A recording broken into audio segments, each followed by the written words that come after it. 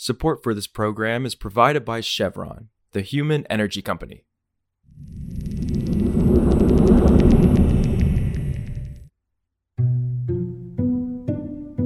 This is Politico Energy. I'm Annie Snyder.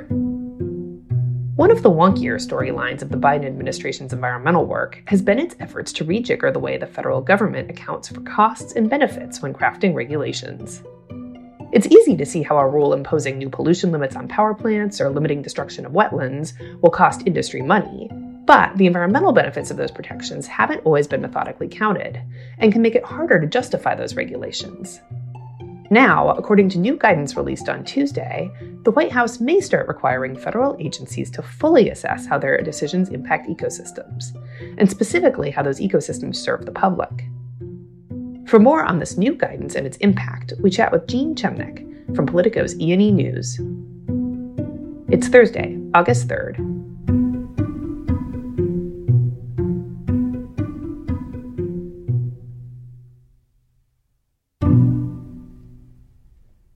So on Tuesday, OMB and the Office of Science and Technology Policy put out the first ever guidance that it tells agencies across the federal government that they're supposed to look at something called ecosystem services. And this is the benefits from nature that people enjoy.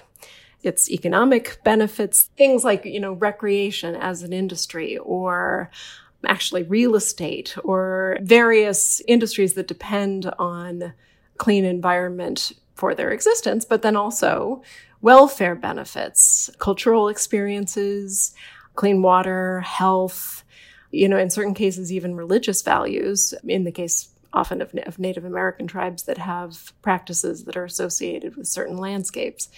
These are things that some agencies have considered in the past and some haven't, and there hasn't ever been a government-wide directive to look at those things when weighing regulations or lease sales or the myriad different federal actions that different agencies engage in, and that they do these cost-benefit analyses to help them make decisions and also to explain those decisions to the public. So the economic piece of it seems fairly straightforward, but some of what you described sounded a little bit squishier. How does this guidance direct agencies to consider something like spiritual benefits of a forest?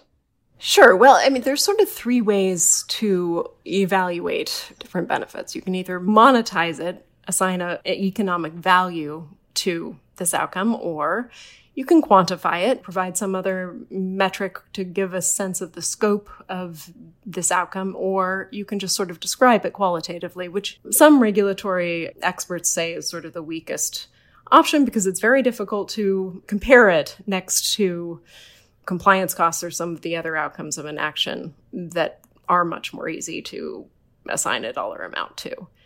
So these squishier benefits, frequently they probably would just be described. But there may be cases actually where a particular natural feature supports recreation industry or a particular town, or, its tax base, and you actually could find a way to monetize those benefits. And so this sort of tells agencies that even if they think that the project that they're weighing doesn't necessarily impact these values, that they should think more broadly, think along wider time horizon, and make sure that they're not having an unintended consequence that would undermine some of these benefits.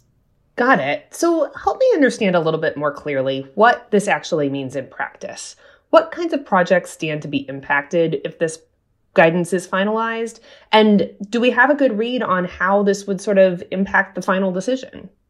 Well, cost-benefit analyses don't always determine the decision. It's one aspect of what an agency looks at. An agency, under most laws, is allowed to make a decision that isn't dictated by a cost-benefit analysis.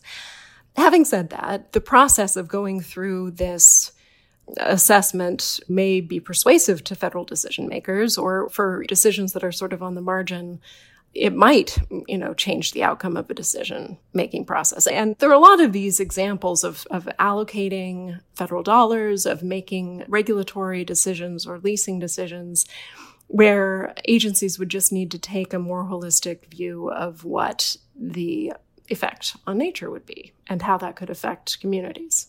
So how different is this from what the federal government was doing before? Had we just been completely ignoring the value of ecosystems? No, I mean, some agencies did it better than others. Some administrations looked more comprehensively than others. There just was never a government-wide directive on this. The Obama administration did put out a memorandum to agencies saying, this exists. You should start thinking about it. You should come up with a plan for your own agency to think about these things. But I actually spoke to somebody who was a director at CEQ under Obama, Timothy Mal, and he said that, it didn't really go too much further than that, and not much happened with it under the Trump administration. So it never really progressed to a real recipe for how you would make these considerations. And that's what this is attempting to do. There are even recommendations for how you convert some of these things into monetize them, convert them into dollar values. They're just sort of a bit of a template for agencies about how they would go about considering these things. Also, the Inflation Reduction Act's clean energy incentives might speed up coal's exit from the grid and boost carbon capture projects, but the law won't come close to keeping the United States on track with goals under the Paris Climate Agreement, which calls for net zero emissions by 2050. That's according to a new analysis Wednesday from Bloomberg NEF Models, which looks at multiple scenarios on how the IRA could affect the country's transition to lower carbon forms of energy. The models all found that the IRA alone won't achieve climate policy goals. That's a conclusion shared by several other recent studies as well. By the way, Politico has a new podcast. Politico Tech is your daily download on the disruption that technology is bringing to politics and policy.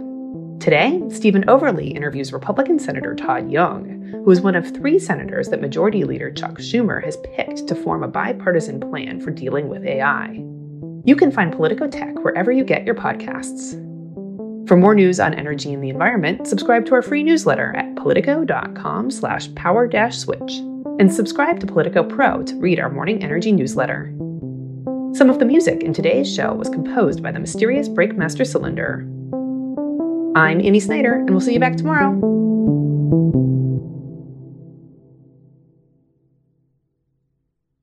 Support for this program is provided by Chevron.